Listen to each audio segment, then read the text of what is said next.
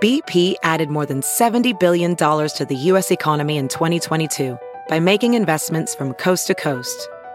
Investments like building charging hubs for fleets of electric buses in California and starting up new infrastructure in the Gulf of Mexico. It's and, not or. See what doing both means for energy nationwide at bp.com/investing in America.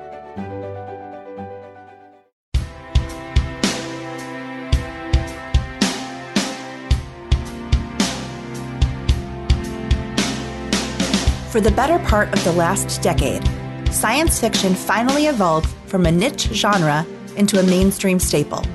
And while many people are familiar with the so-called fathers and grandfathers of genre, the women who have been instrumental in creating and shaping the nerdverse have largely gone unrecognized. Until today.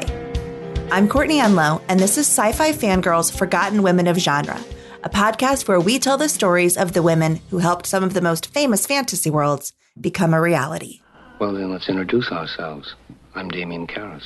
And I'm the devil. Now kindly undo these straps. If you're the devil, why not make the straps disappear? That's much too vulgar display of power, Karras. Orson Welles once called her the world's greatest living radio actress. The director William Friedkin once said that The Exorcist would not work without the contribution of the woman who gave voice to the demon Pazuzu. But Mercedes McCambridge, award-winning actress of radio, stage, and screen, initially went uncredited for what should have been her most famous role. The ensuing legal firestorm to get the credit she deserved was characteristic of McCambridge's approach to the world, both as an actress who specialized in playing tough women and as a ferocious advocate for those struggling with addiction to alcohol, an addiction she knew only all too well. She was known for her incredible voice, and she was not afraid to use it. This is the story of Mercedes McCambridge. Carlotta Mercedes Agnes McCambridge was born on March 17, 1916, to Marie Mahaffrey McCambridge and John Patrick McCambridge of Joliet, Illinois. The young Mercedes, nicknamed Mercy, was an imaginative child, often telling stories about an imaginary Spanish grandmother, and her temper led her to clash with her devout Catholic mother. Her gift for embroidering the truth and her temper would stay with her for the rest of her life. McCambridge described her childhood as ghoulish.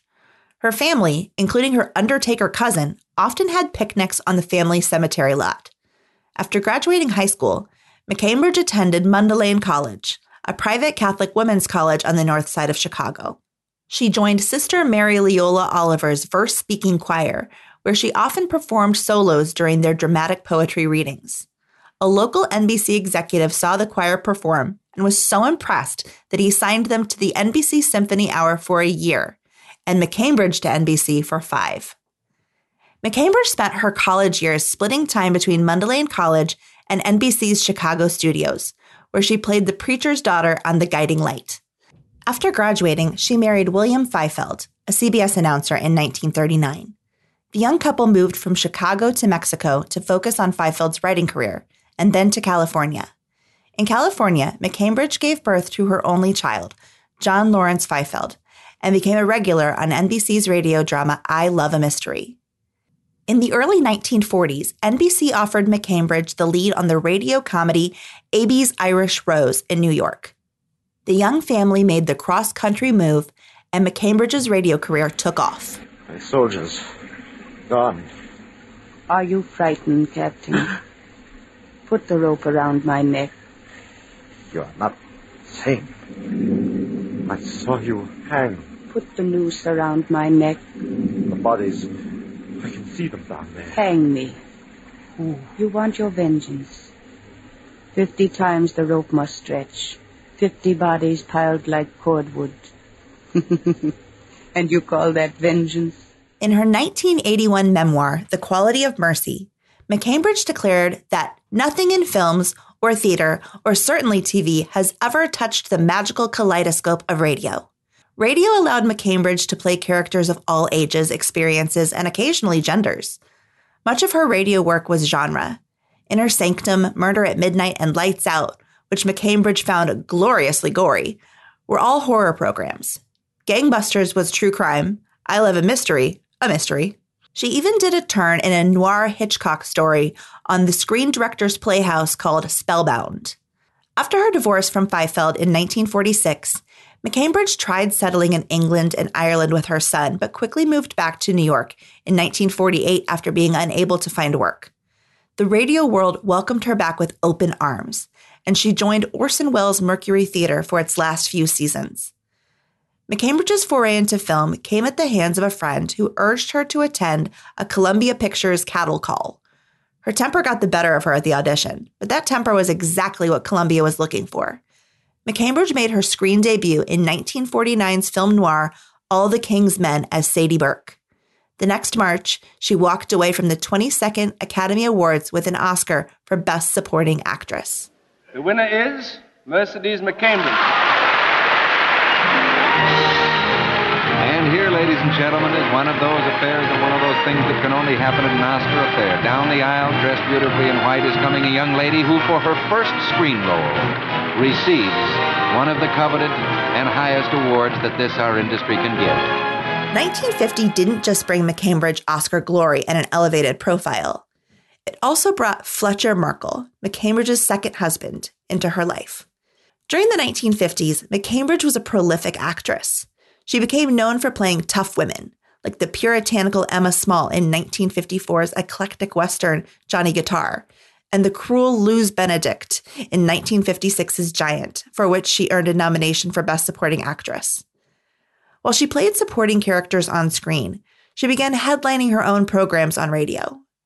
She was the lead in Defense Attorney, an ABC radio crime drama about a tenacious attorney.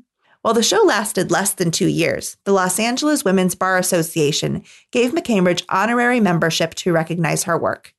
This was followed by a starring role in Family Skeleton, a CBS radio soap opera. But while McCambridge was succeeding professionally, she was suffering secretly from alcoholism.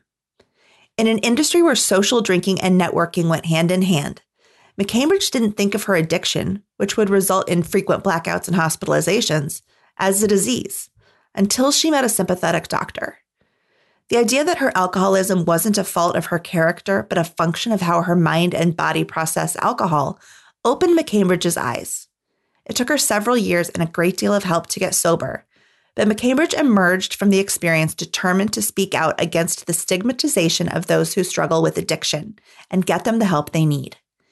In 1969, she testified before the Senate Subcommittee on Alcoholism and Narcotics, becoming one of the first celebrities to be open about her disease. In her testimony, she ferociously advocated for the treatment of addiction as a curable disease, not a social ill. There seems ever to have been a proneness to this vice among the brilliant and warm-blooded. The demon of intemperance seems ever to delight in sucking the blood of genius and generosity, unquote, and I'm here to prove that Lincoln was right. When William Friedkin approached McCambridge for the voice of the demon in The Exorcist, McCambridge saw an opportunity to push her most famous instrument to its limit. In crafting the voice of Pazuzu, McCambridge went to extraordinary lengths. To match the volume and intensity of Reagan's vomiting on screen, she used mushy apples and raw eggs to create an appropriately disgusting glob to swallow and then throw up. To create the demon's breathing, she wheezed so hard that she once wet herself. She had the crew tie her up so she could more accurately convey the feeling of the demon being trapped. She was dedicated to her work, but it often left her so exhausted that she had to rest between takes or even stay at a nearby motel overnight rather than risk driving home while so fatigued. The results, however, were well worth it. But when McCambridge attended the premiere in December 1973, she was shocked to discover that her name was nowhere to be found in the credits. According to Friedkin, she didn't want credit for the role, and her contract didn't specifically ask for credit. According to McCambridge, she was promised a credit card reading, and Mercedes McCambridge as the demon. In her memoir, McCambridge describes being so upset on seeing that her exhausting, exacting work had been taken away from her that she accidentally stole a car trying to get away from Friedkin at the premiere. The Screen Actors Guild stepped in, and Warner Brothers did their best to make amends. They added a credit to reprintings of the film, took out an ad in the Hollywood Trade Press the next January noting her contribution, and had executives personally apologize to her. But when Warner Brothers asked her to sign a release for a potential album of sounds from the film, she refused. A thing that I did, The Demon and the Exorcist, the film, is a 100% radio performance. Mm-hmm. Because you never see me. All you do is hear me. And yet, through the vocal apparatus, I made people throw up and pass out and faint and all that silly stuff. I keep insisting they brought that from home. I think they came with their neuroses, paid their $3 and threw up or did whatever they were going to do. But it was interesting to pull it off in a film because it was really radio. Throughout the 70s and 80s, McCambridge continued to appear in film and television, as well as continue her efforts advocating addiction recovery. She joined the board of the Livengren Foundation, a Pennsylvania recovery center for those struggling with alcohol addiction, and served as its president from 1977 to 1981.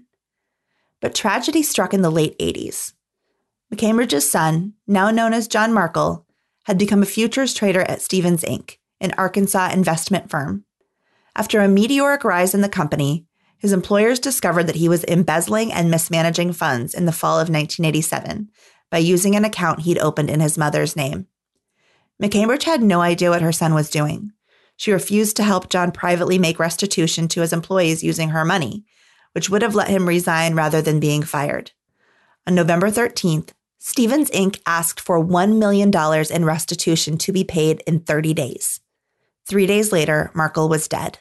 On November 16th, Markle killed his wife, 2 daughters, and then himself, leaving a note listing his grievances with his mother and blaming her for the murders. After this tragedy, McCambridge threw herself into her work. After appearing in an episode of Cagney and Lacey, McCambridge turned to the theater, joining the Broadway production of Lost in Yonkers in 1991 as Grandma Kurtz, performing the role 560 times. McCambridge died on March 2, 2004 of natural causes in San Diego, California. She left behind a legacy of strong-willed, complicated female characters, much like herself. Despite efforts to discredit her iconic work in The Exorcist, McCambridge refused to let herself be sidelined. McCambridge's work as both an actress and an advocate proved that an incredible voice, be it speaking in the voice of a ranch woman, a reporter, or the devil himself, can never truly be silenced. Forgotten Women of Genre is a production of Sci-Fi Fangirls. Today's episode was written by Claire McBride and read by Courtney Enlow. You can find the script of this episode and so much more at sci-fifangirls.com. Follow us on Twitter and Instagram at Sci-Fi Fangirls.